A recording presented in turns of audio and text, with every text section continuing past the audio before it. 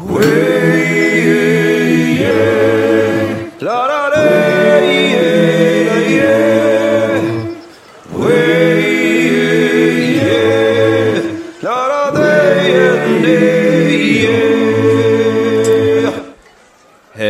everyone and welcome back to the Forgecast. My name is Nils Ögren.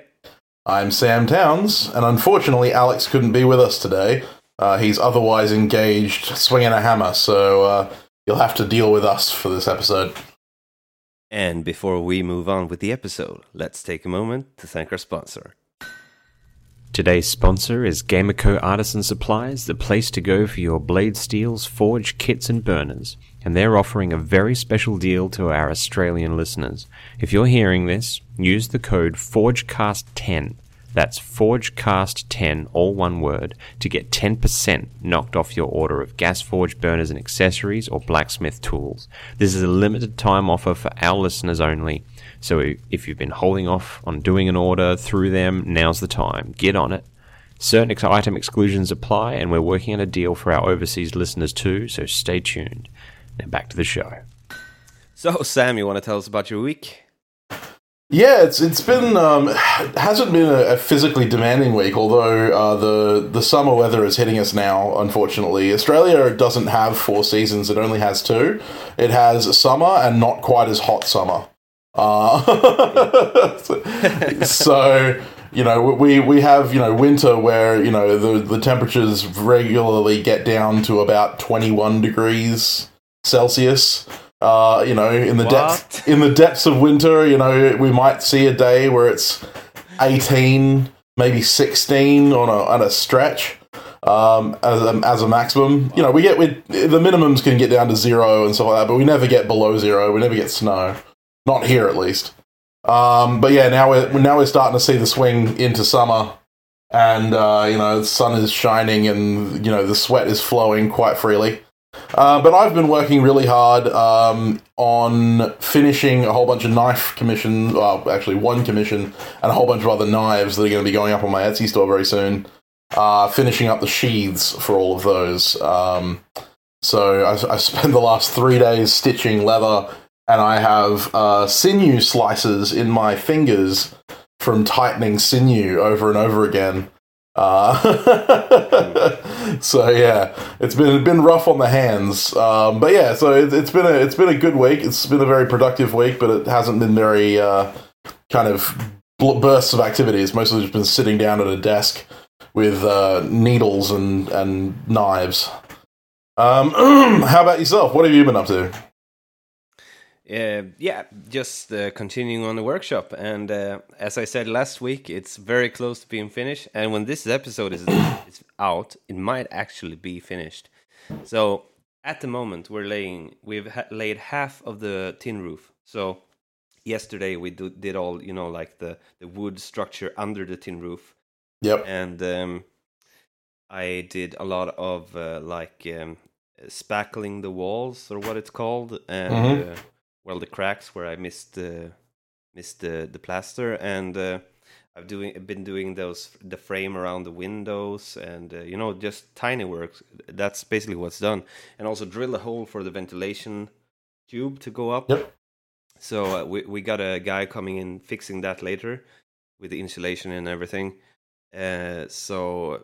And then it's just the electricity. So my plan is, if everything goes to plan, I'll do the electricity work on Monday or Tuesday, and then it's just waiting for the guy who does the tin work on the roof to just finish off, and then I'm completely done. Cool. Well, I'm gonna paint we have this really cool plan. So we got these garage doors for free from a friend who's also an electrician, by the way. And we're going to paint them black, because in Sweden, well, probably everywhere, I don't know, but in Sweden we have this, like, the outdoor areas, garages and stuff, they're going to be red and with black doors. It's super common. And houses are usually red with white corners and white doors. So we're going to paint it black, but on the black we're going to have my logo. Really okay, big, cool. And it's going to be hand painted by my fiance, so... Nice. It's going to be pretty epic. So that's basically been my week. I'm gonna go directly after this. Gonna continue laying the tin roof. And what really bugs me about this, and I had like we're going to come into this a little bit later in the episode during the topic of the week, but I'm just gonna mention it here. What's really been hurting me the most is I'm not able to forge during this time at all whilst I'm working on this, because I want to give all my attention to this, right? And it's been taking like 1.5, 2 months or something like that. Full time. And the disturbing thing is that I'm so behind with my with my work. And another thing that really bugs me is I cannot work on my Instagram profile. I have to upload old stuff all the time, and it really hurts me because I don't like it. I want to give new stuff and new thoughts and stuff like that, but it's just basically because Instagram, let's face it, to be honest, is something I really invest a lot of time in. And I'm not ashamed to say that, because I think it's a really fun way to interact with the community and, post stuff, and it's fun. But you don't have to do that to be a blacksmith, but I really enjoy that part of it. Yeah, absolutely. I'm a full-time maker as well, so. Yeah, I mean, I really enjoy sharing on my social media. I mean, I really enjoy my YouTube channel and all that kind of stuff. Yeah. And one of the things that's annoyed me about this leatherworking project, I don't know why, but I don't post work in progress photos very often. I follow guys who upload lots and lots of work in progress stuff showing their process, but I always get like a little bit scared of showing my process because I'm always worried that I'm doing something wrong. and so I don't upload work in progress pics. So normally I get spans of days where I can't upload anything because I haven't finished anything recently.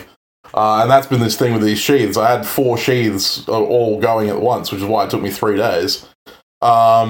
And that means that for these last 3 days, I haven't had anything to upload because I've been working on these sheaths. I really got to get out of that habit and start taking some work in progress pics, but it's hard to get out of a habit. I have been doing a lot of research on how to grow your Instagram profile, and you might think, why do you care about that? Because I have a goal with my Instagram account, and I mean, it's kind of personal, but I still have a goal, and something that I like to do alongside with my regular work in the blacksmith shop and alongside with the ForgeCast, because those 3 are my main thing that I do at the moment. So I do have a lot of tips and tricks on how to get started, and I've done a lot of research on it. And if this is something that you would like us to talk about in the future, how to grow your social media, it takes a lot of time. So just so you know, organically at least. So if that's something you're interested in hearing about, listener, just send us an email and confirm that, and we might do this as a topic later on. Absolutely, let us know. But yeah, it would be. I truly enjoy it. So yeah.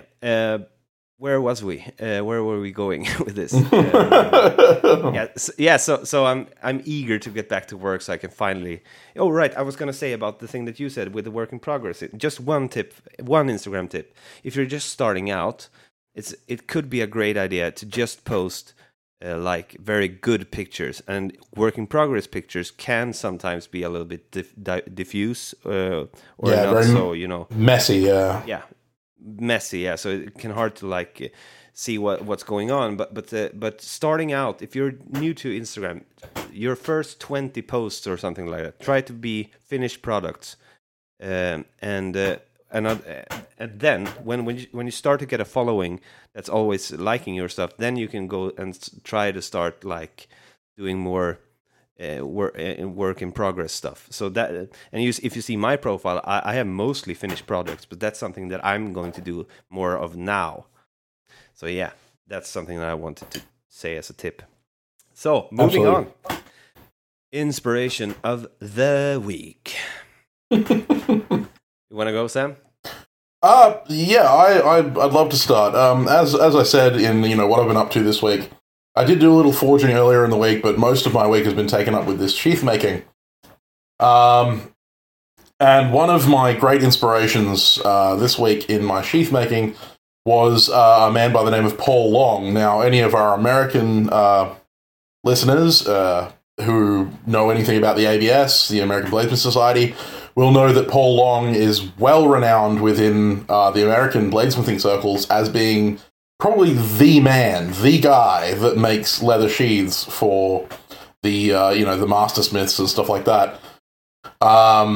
His sheaths are spectacular. They're so beautiful. They're so clean. And yeah, they're absolutely phenomenal.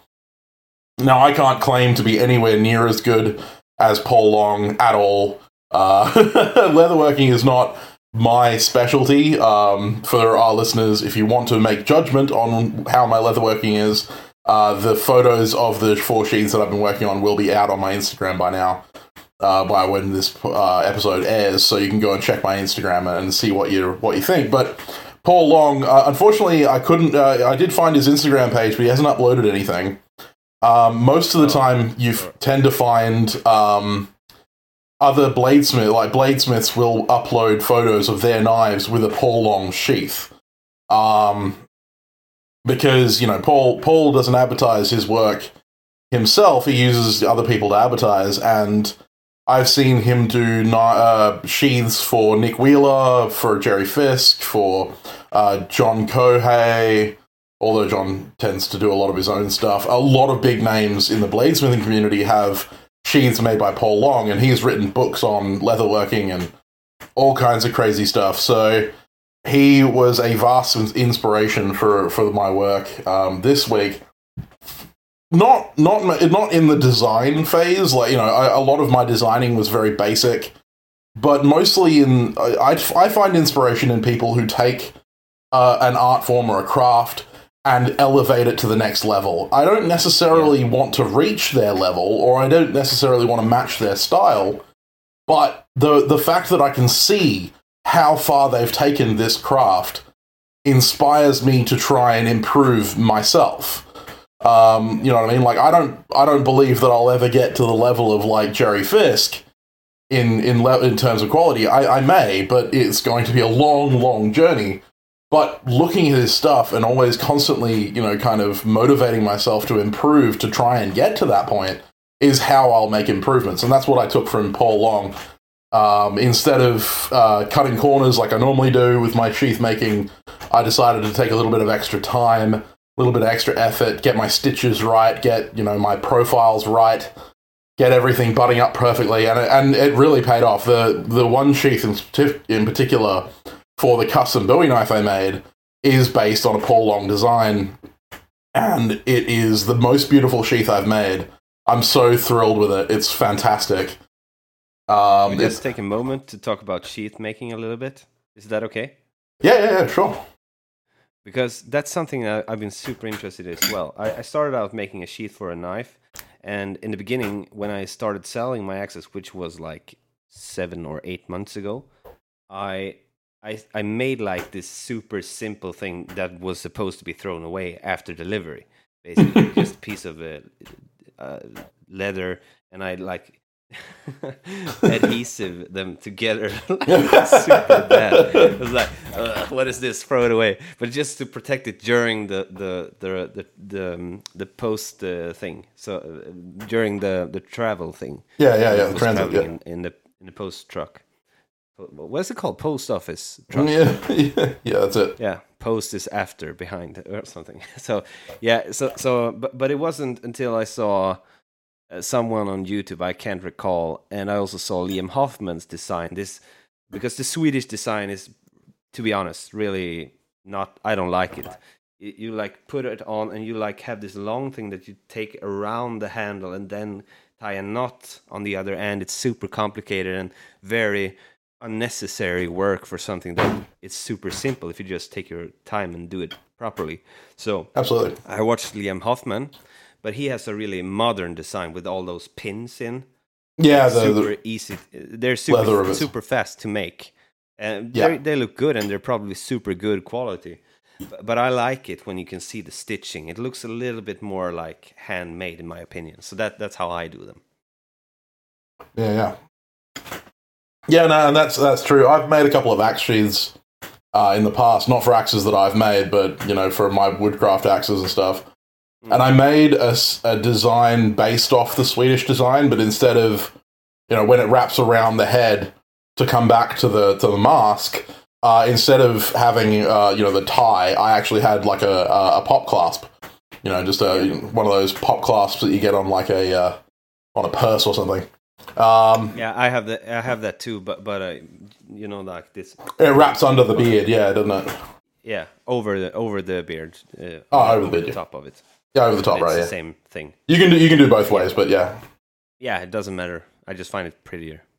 That's it.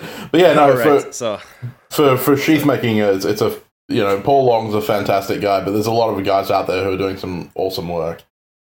There are some really good videos on YouTube if you're new to this. And just a little tip: when I started out, I didn't have all the tools, which made it a pain starting out. I had to drill the holes with my hand drill, which we're coming to later, and really, it was so horrible. But then I just okay, what tools do the guys I'm watching have? And I just ordered that shit.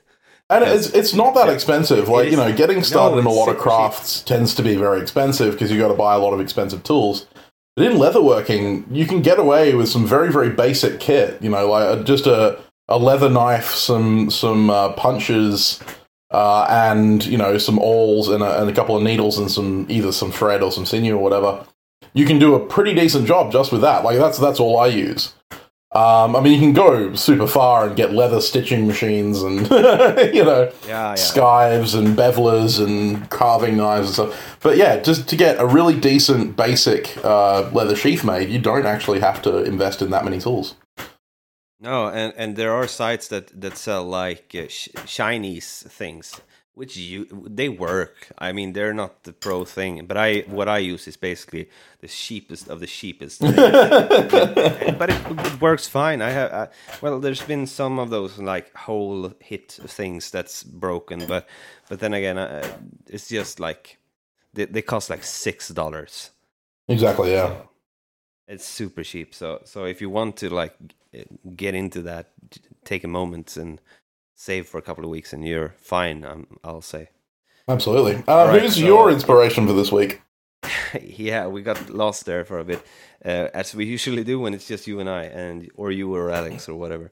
So, my inspiration for this week is a very famous name, and it's because I watched his building a wood shop videos, and that really inspired me to keep on working harder these past weeks while I was building my workshop, and that was Torbjörn Åman, who is a Swedish blacksmith from south of Sweden. He comes from I think he's from outside Växjö, which is a Swedish town in the south, not south, but very south, compared to the north. So yeah, he is famous for being a YouTuber basically, and he is very, very, how do you say? He's very old school in the way he makes things. He is the OG YouTube blacksmith. Like he was popular before Alex Steele was popular. Yeah. And he's like, I was when I was in the music business, we talked about like different genres and popularities and stuff, and we talked about hard rock or rock and roll. It's always been there, and it doesn't matter what's popular. Rock and roll or hard rock will never shrink or rise above that. It's always going to be this alive thing who always goes through time. And Absolutely. That's basically Torbjörn Åman. He's very rock and roll in that way. He is, yeah.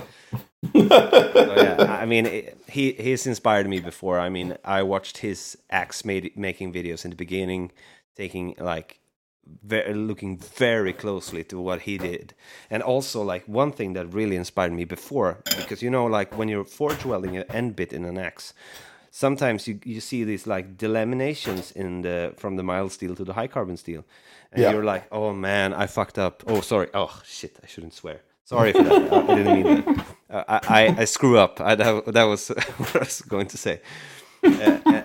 But that doesn't mean the whole thing is delaminated. The thing is that it might just be that you didn't, because you couldn't work those things out by just forging it further, and then they disappear basically. But so and I saw that with him, that he also had tiny delaminations here and there.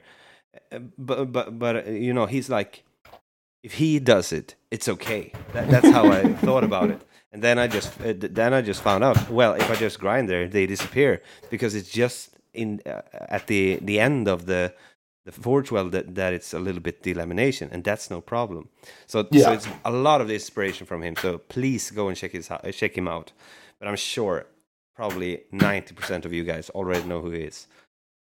Torbjorn is a spectacular smith, and everything he takes up, I always get blown away by how clean he forges everything. You know, everything he makes is beautifully clean and simplistic, and I honestly I love watching his stuff, especially because there's no music, there's no kind of talking or anything like that. It's just the work, and it's something I aspire to myself on my channel sometimes. A lot of the time I'm talking, but the thing is that I have been thinking, like, how can he make money working so slow? Because it feels like he takes really long time on everything. But I think those things he does on the videos are not the things that he sells for a living. I know that he has a website where he sells stuff, and that's usually not the things that you see on his video. So I think his videos are an experiment, to be honest. And we have been chatting with him about coming on the Forgecast. Unfortunately, he is not a guy that enjoys. Well, you could think that he is, since he has a YouTube channel with millions of views, but he doesn't like to stand in the spotlight, apparently, or at least not talk in the spotlight. So. Torbjorn is a very private person, from what I've gathered. Yeah. So and that's great. Like he wants to keep his thing the way he does it, and that's one of the reasons he doesn't talk in his videos very often. And that's totally cool if it's what he wants to run it. We're glad to have had that conversation with him. But yeah, no, he is a spectacular smith, and he's definitely worth checking out. And as Nils actually said, most of the videos he does are actually when the first time he's done something where he's trying something new, and that's why he makes a video out of it, because he finds it interesting. Yeah, I mean the scissors. Man, the scissor was like insane. Yeah, it was kind of funny because that week I was thinking about forging a set of scissors, and then I saw Torbjorn do it, and I just didn't want to try anymore because he did such a great job. Yeah, I could never do that. Wow. Yeah, all that's right, crazy. Moving on to tool time. Tool time. So for tool time this week, we're gonna talk about a tool that you see in most workshop, not necessarily forge shops. But I don't think I've seen a workshop that doesn't have one. Yeah, to be honest, it's like it's a very, very versatile tool which you can use for a lot of things. Especially if you're me and don't have a lathe. Oh man, like you put yourself in it for this one. Yeah. I'm not gonna hold back. Yeah. So what we're gonna talk about is the hand drill. That's what it's called, right? Hand drills, yes. So, and I should say I don't own one. Actually, I use my father's all the time because me and my father share a workshop, so I use his. And we are both like very much into the brand, and we're not sponsored by this brand or anything. I just really enjoy their products. Hitachi, or Hikoki as they're called now. I love them. They're so very, very good quality stuff, in my opinion.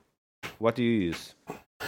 So I've got a hand drill that my dad actually gave me. Funnily enough, it's a Makita. Makita is also a really good brand. Yeah. The drill is about as old as I am, and it still runs pretty well. So I don't actually use it as much as I used to. Once I got my drill press, the drill press took over for a lot of operations because, I mean, let's be honest, most of the time when you're using a hand drill or a drill press, you're using it to drill holes. While they are versatile in some means, and we're going to get into that in a second, the majority of the time you're going to be looking at drilling holes with a hand drill. And, you can, it depends on, what kind of drill you've got. You might have a hammer drill to be drilling through concrete. You might have a battery-powered drill for when you need to drill things when you're away from power. that kind of thing. But they all serve the same purpose. They rotate a piece of tooling that bores a hole through stuff. So, but yeah, beyond drilling holes, they are very useful for other things. And I'll jump in quickly before you do, Nils. I recently, one of my favorite things to do with it is to make a sanding mandrel, which is basically you can either use wood or steel, a dowel, so just a piece of rod. I normally use about 12 mil, half inch, cut a slot down the middle of it, and then you can stick a piece of sandpaper through it and wind the sandpaper on, and then just use that to sand curves and stuff like that on anything. And it's incredibly useful for if you're doing like curved, the inside curves of stuff. You can get a Dremel with sanding, with the little sanding drums, but they tend to wear out really quickly, and they also only go to like 120 grit. Whereas because I can use sandpaper on it, I can go all the way up to 2,000, 2,500 grit with the sanding mandrel, and also every time the sandpaper wears out, I just rip that piece off, and I've got a fresh piece of sandpaper. So it's a really useful tool for I recently used it on the Bowie knife guard.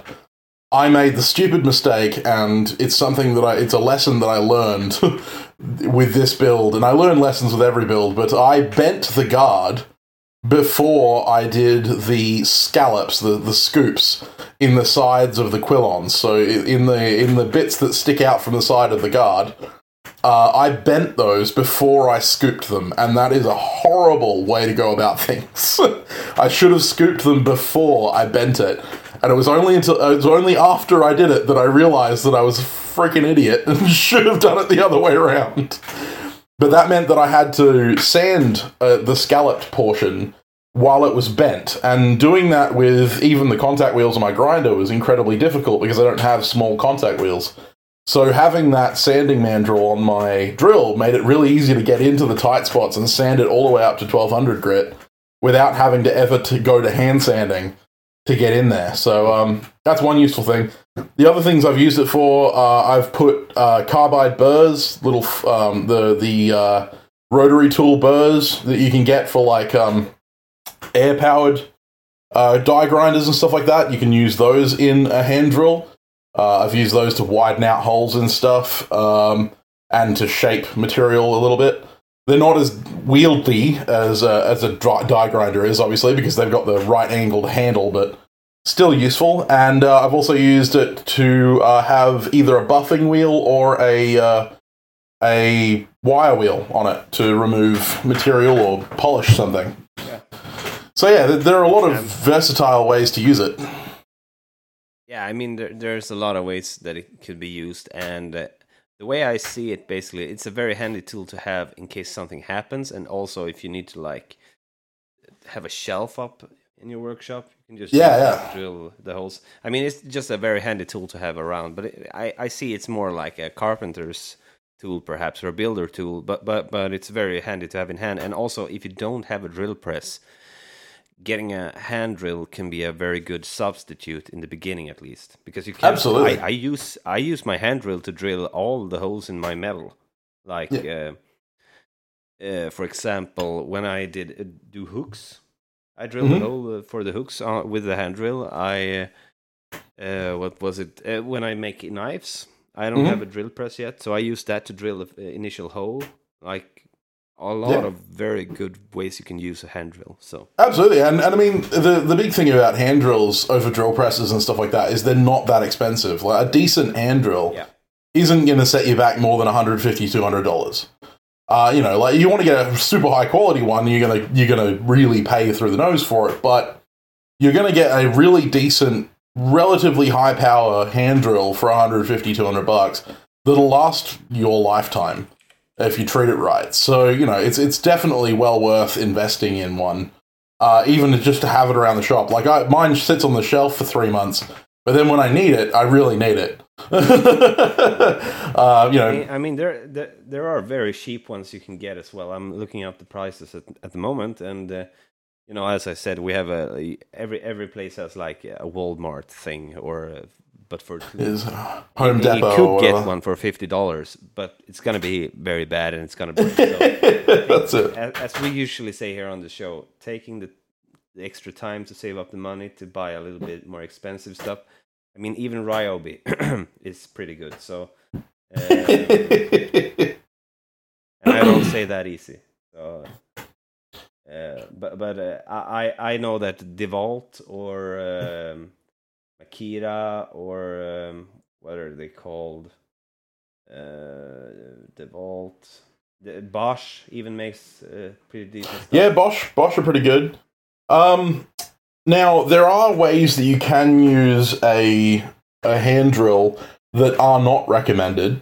And for all of those, all you need to do is go to Nil's YouTube channel and watch him build a sword. One of the first times I watched a Nils Ögren video, I saw him weld a 6mm rod to a giant chunk of steel, chuck that up in his hand drill, stick the hand drill in a vise, and then take an angle grinder to the spinning chunk of metal. And it wasn't even evenly weighted. It was flinging around like it was going to throw itself into his face. No face protection whatsoever. Just going ham with an angle grinder on this random shaped piece of metal. And he's done it more than once. There's more than one video out there of him doing this. I highly recommend you go and find it because it is hilarious. But yeah, twice. I don't recommend that method for using. Nah. I mean, what should I do? I need to get that thing like. I need to make it like a lathe. I don't have a lathe. It worked, but I do not endorse that method. No, it could go very painful if you do it wrong. So please don't do it. But yeah, so hand drills are a very useful tool, and you definitely want to invest in one. It doesn't matter whether you think you'll need one or not. All you need to do is look at videos of like Indian blacksmiths, Thai blacksmiths, blacksmiths from places where technology isn't the greatest, to Nepal, that kind of thing. They're using a hand drill for like 90% of the work that is required on their stuff, and they make decent stuff. So it's definitely a useful tool to have around. Yeah.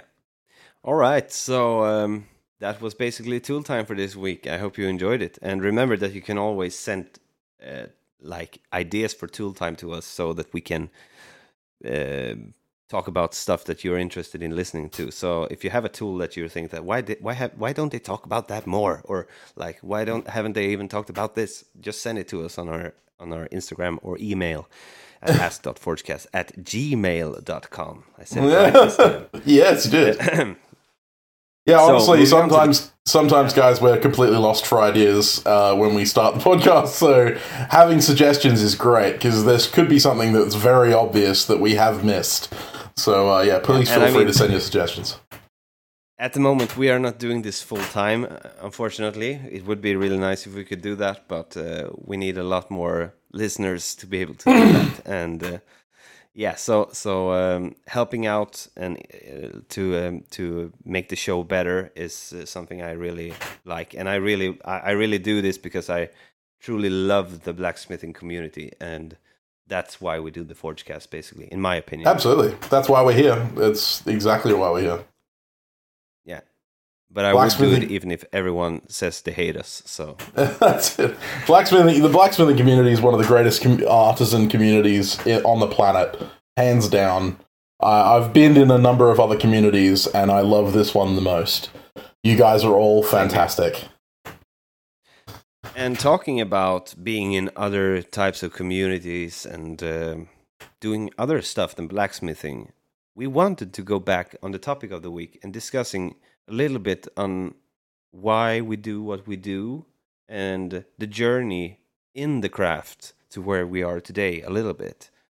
Just talk about stuff that has changed us maybe a little bit in the craft or outside of the craft maybe a little bit, and how it came that an axe maker and a knife maker and Alex sit together and talk. and Alex.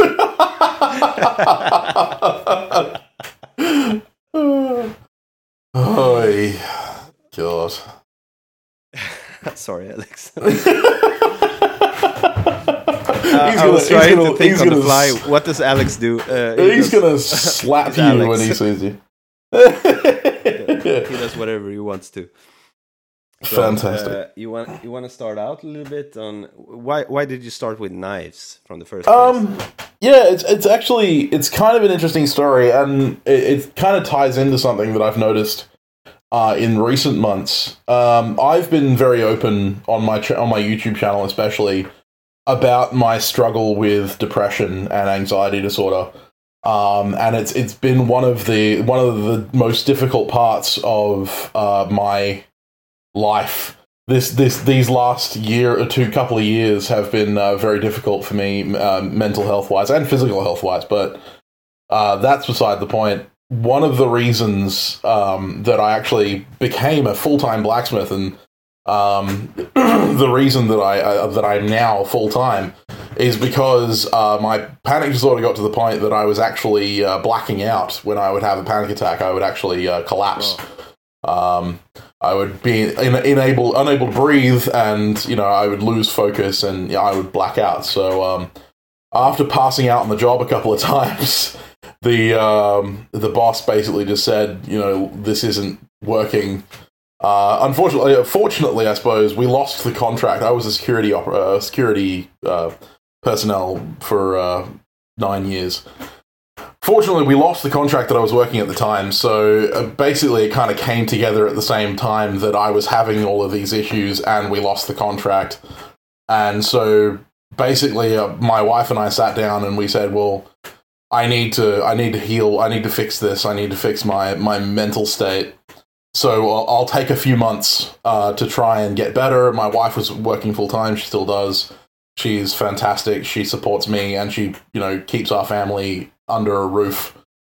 Without her, I'd be living on the street. But yeah, she said, listen, take a few months. I think it was in October, and then she said by January, February, we'll figure it out. And it was November. October, I lost the job. A couple of weeks later, I went to a medieval reenactment event and met Jake Mantell from Firepants Fabrication, and he. And I started talking. I was doing a blacksmithing demonstration at the time, and he sells the fire ant grinder, which I use. And he and I got talking, and he works with some really big names in the Australian bladesmithing community. And he said, "Listen, Sam, I've seen your work, and I believe that you're capable of taking this full time. Why don't you?" And I had the first thing I said was, there was all these excuses. Oh, I can't do that because I don't have the tools. I don't have the, all of the workshop space and all that kind of stuff. And then, he said, well, what's stopping you? Have you got work otherwise and stuff like that? Are you working full time? And I told him about my situation, and he just said, listen, man, you're good enough to do this. Just do it. Get out there. What do I need to do to help you? And he actually helped me get my YouTube channel started, and he, helped motivate me to get, going in this industry.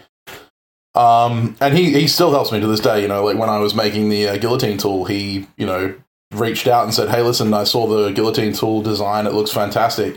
Would you mind if I took the file and kind of improved the design? He added those tabs and all that kind of stuff, made it a lot more easy to put together. He's a fantastic guy. And yeah, that kind of came from a really dark place in my life, where I was down the road of suicidal ideation and stuff like that. To have that person just say, "Listen, you are worth something, and you can do something." That was fantastic. As to why I got into blacksmithing in general, why I started picking up a hammer, was 6 years back.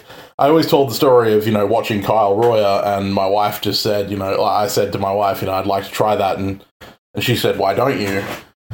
The beginning of that was I always wanted to be a gunsmith. When I was when I was growing up, I always wanted to be a gunsmith. I was a competitive shooter for a long time. Since I was 13, I was a competitive pistol shooter. I always surrounded by the firearms community. I was, I had a lot of good times. And then I went to work for a company which will remain nameless because I hate them.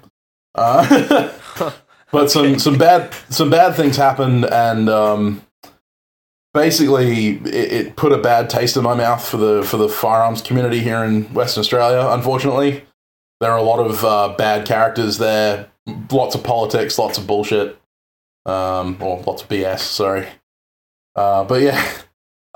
So after that, I kind of felt a little disenfranchised with it, but I still wanted to be a maker of something. And it was probably about 6 months after that all went down, and there were police involved and all kinds of crazy stuff.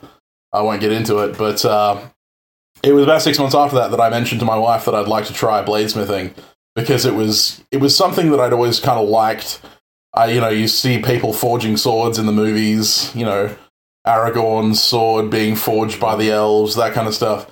So I always wanted to try it, and given that I'd just given up on my dream of becoming a gunsmith, I decided, screw it, let's become a bladesmith instead. Let's make knives, because knives are cool. And the more I got into it, the deeper I kind of delved into the YouTube side of things, and then going on the forums, blade forums, Australian blade forums, British blades, meeting some fantastic smiths, such a welcoming community. Everyone I reached out to, no matter how big they were, was always willing to share their knowledge with me, to share their time.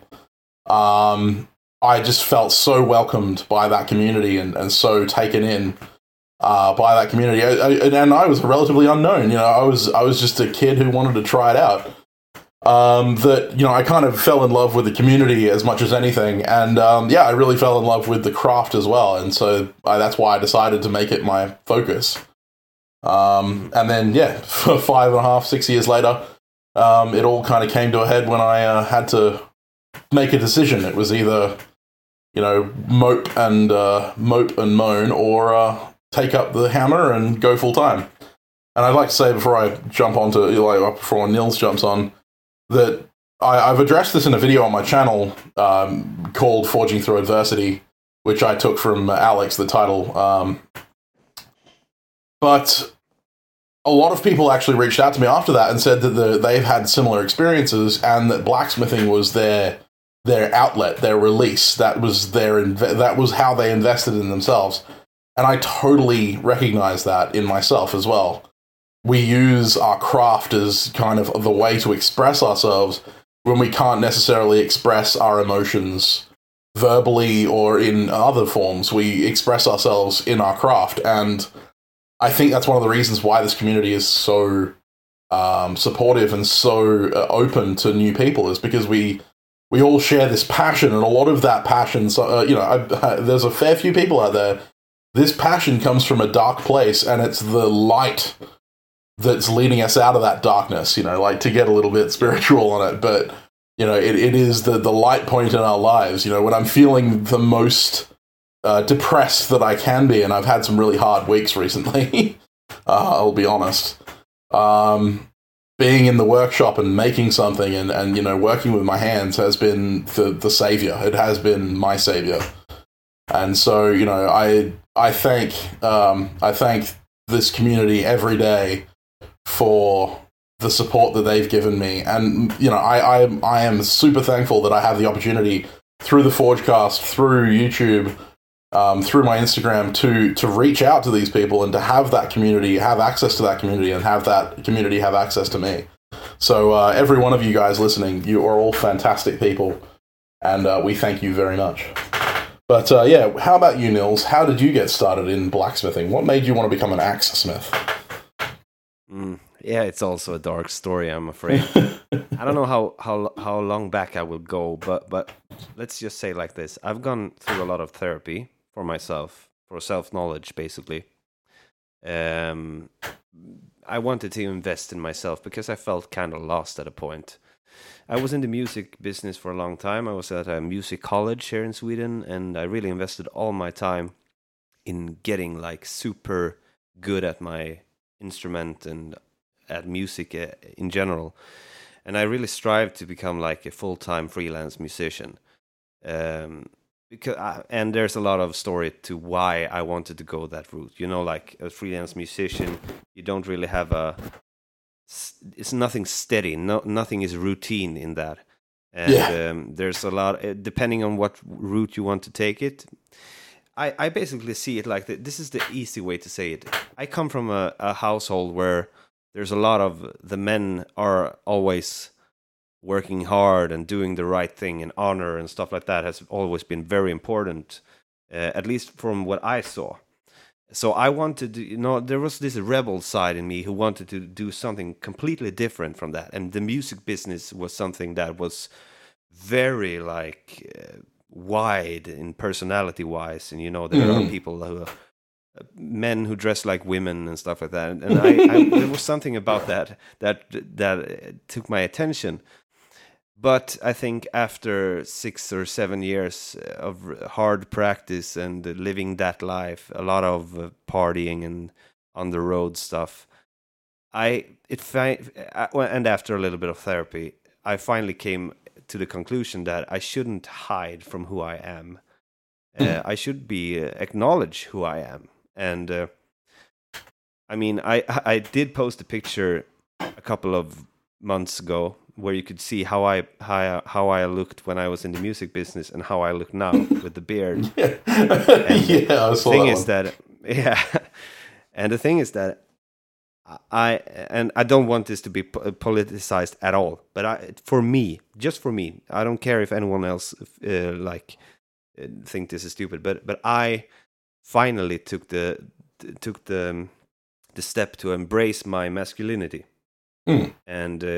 And then I felt like I need something that really, because I'm very musical, and I see melodies, and and even when I'm drawing, I like drawing, and I like to fantasize about the world I'm drawing.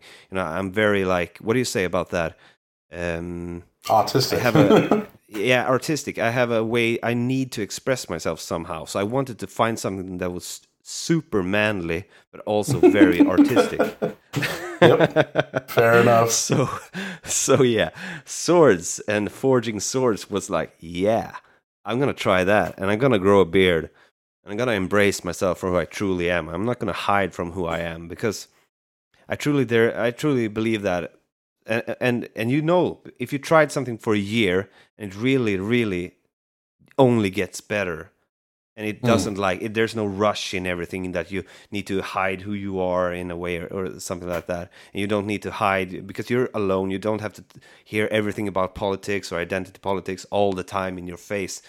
It's just me, the anvil, and the fire, and a lot of nice people. And I have never talked politics with a blacksmith, and I'm so thankful for that, because I'm so tired of that world. This is our own little place where we can just be whoever we are. And I don't care if you're a woman, a trans, or whatever.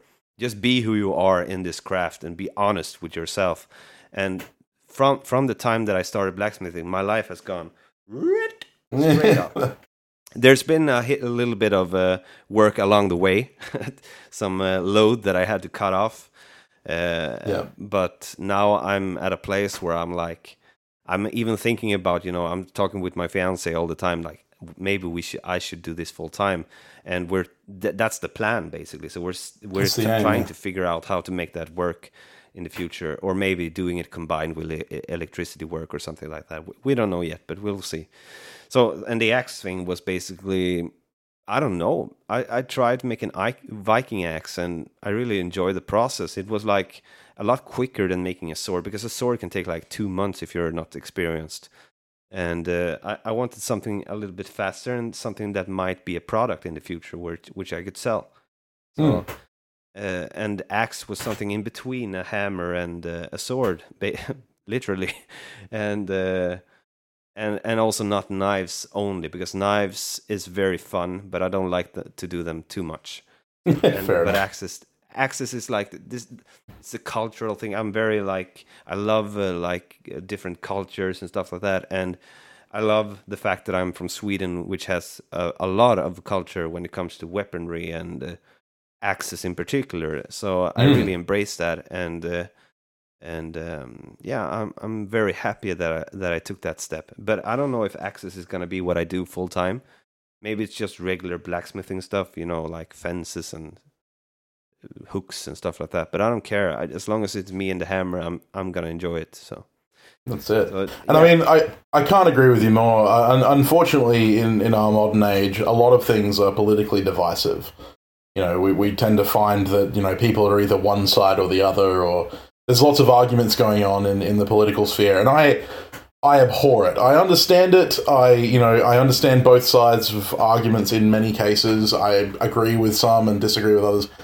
The one thing I like about the blacksmiths community, and the one thing that I try to encourage in the blacksmiths community, is not to have that divisiveness. I know I have friends on both the left and right of the political spectrum within the blacksmith community, but we all share the same thing, which is our love for the craft of blacksmithing. Yeah. And hot iron doesn't care where you come from politically, religiously, whatever. Steel is steel, man. Like, it doesn't matter from where in the world you come, from whatever background you have, we all share this passion for this craft, and we shouldn't let the ideologies and stuff like that take away from our interactions with others. Tolerance is overall the most important thing in this community for me. And while we can have disagreements about ideas and stuff like that, respect within this craft is, for me, is super important. And I don't care. I don't care what you say. I care what you do, and I care. The only thing that matters to me is can you swing your hammer or not? And basically, people ask me, "Are you a feminist?" I'm a blacksmith. Oh, sorry. Well, so, the thing is, people try and get me involved in not even politics in in a governmental sphere.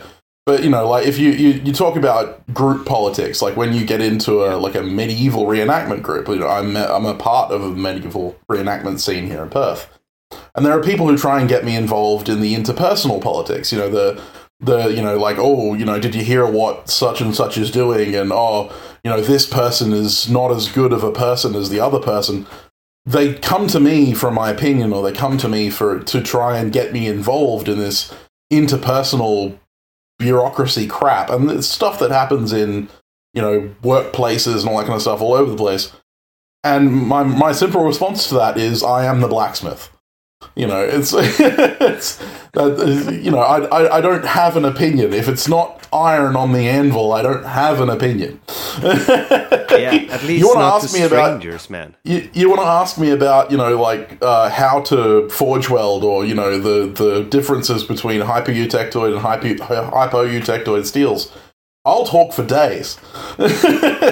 But, as far as the interpersonal stuff goes, I think we get way too invested in that, where we could be getting invested in, furthering our community through passion for craft. It's something that I want to desperately avoid, because my Facebook feed is already full of lots of opinions.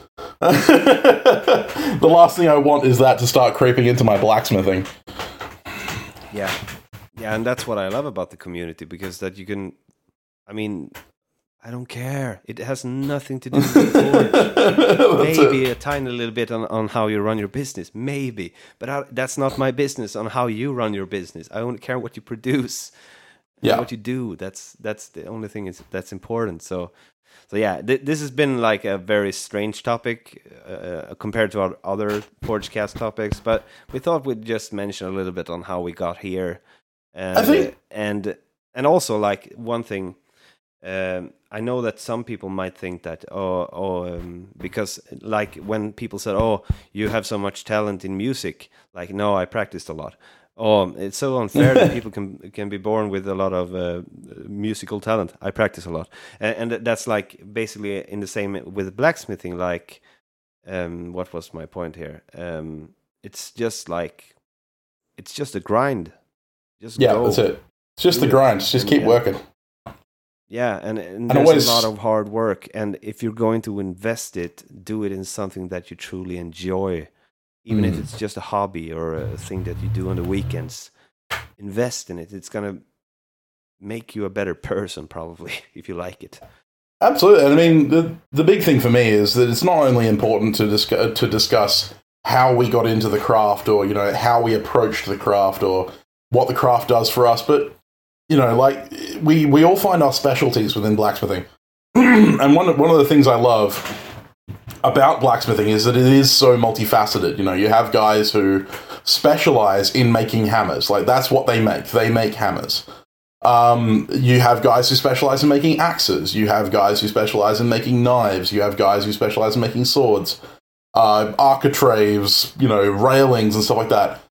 And everyone that I meet, every blacksmith that I meet is capable of making the other stuff. Like, they have a fundamental idea of how the blacksmithing works.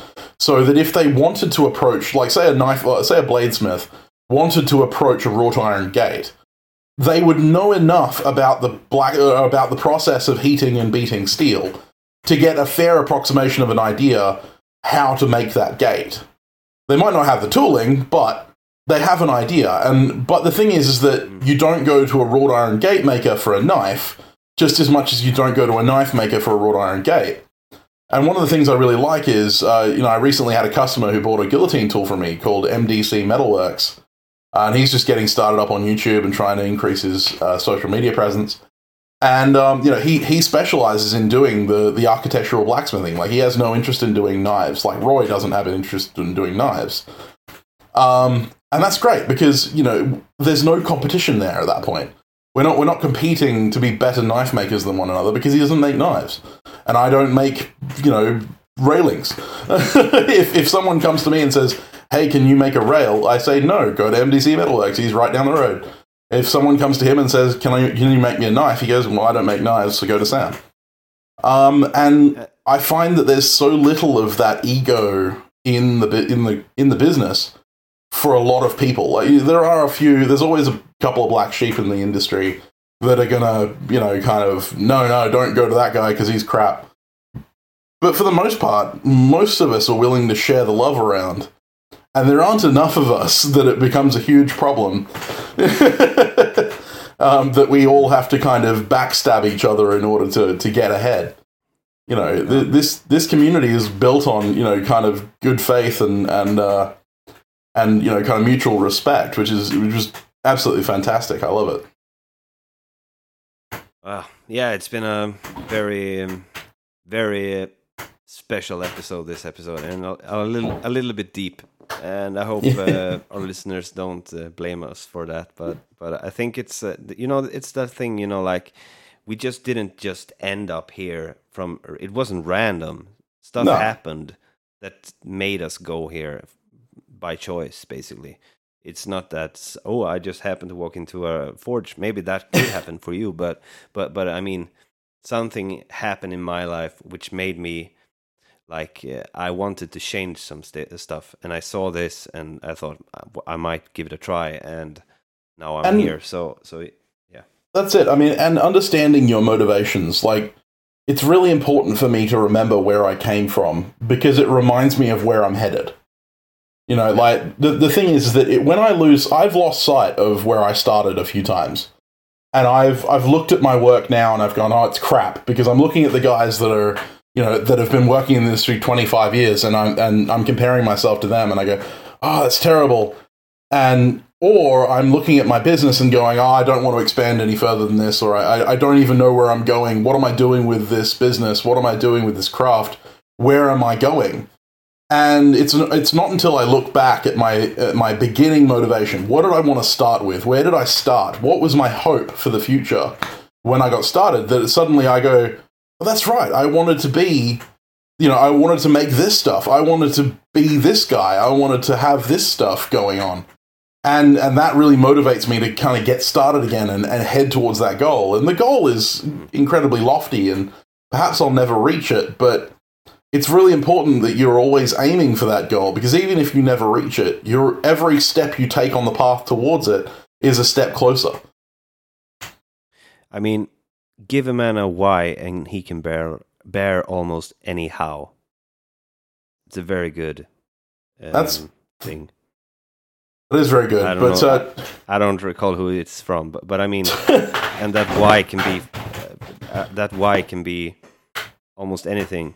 It could be where you came from. It can be a goal or someone you care about, and take that to heart when you're working. And I truly, truly hope that you enjoy your work.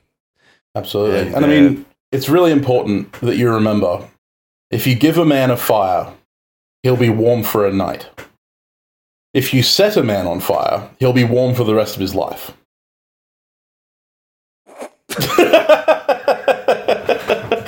Wow, that's so deep, man. Sorry, I had to add some levity to the end of this because we're getting really deep here. Yeah, we're past the hour mark, guys. Screw this. I'm going home. No, we gotta end on a high note. Guys, I want to thank you a lot for listening today. It's been a very special episode, and we wanted to take this topic, and I think if you guys like this and talking about a little bit more deeper, not necessarily about the darkness and stuff like that, but like thought processes during the craft and stuff like that, I think that's very important, because sometimes you can see that you've been thinking stuff, and you think you maybe think for yourself that, who thinks like this? But I think a lot of people do, actually. So it could be good to talk about, these weird ideas that we have and thought processes. How am I going to make money out of this? I'm only making this much a piece or whatever. We can talk more about that in the future. And I want to involve Alex in this as well. But we're at the hour mark. And thank you for those who went to Apple Podcasts to rank our podcast, and remember that we would please continue doing that. It would be so helpful. Rate us whatever you feel is correct, like a 5-star if you really enjoy us. Don't give us a 1-star, please. That would be bad for us. And please leave a review or a comment if you like to. We really appreciate if you do it. So if you want to send a question, a topic, a suggestion, or a suggestion, whatever, to us, just do that by sending an email to ask.forgecast@gmail.com. Or you can find us on Instagram at the.forgecast. You can find me if you search for Nils Ogren on Instagram, Facebook, YouTube, or you can search for Nils Ogren Blacksmith, and I'm sure I'm coming up, and that's NILSOGREN Blacksmith. Where can you find Sam? You can find me at Sam Towns Bladesmith on Instagram, Facebook, YouTube, Patreon, Etsy, the kitchen sink,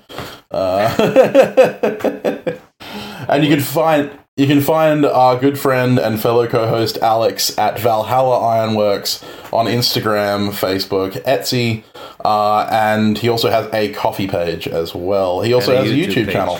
Yeah, I forgot his YouTube channel. That's where he's most active. Thank you a lot for listening to us today, guys, and we'll talk to you next week. Bye. Bye.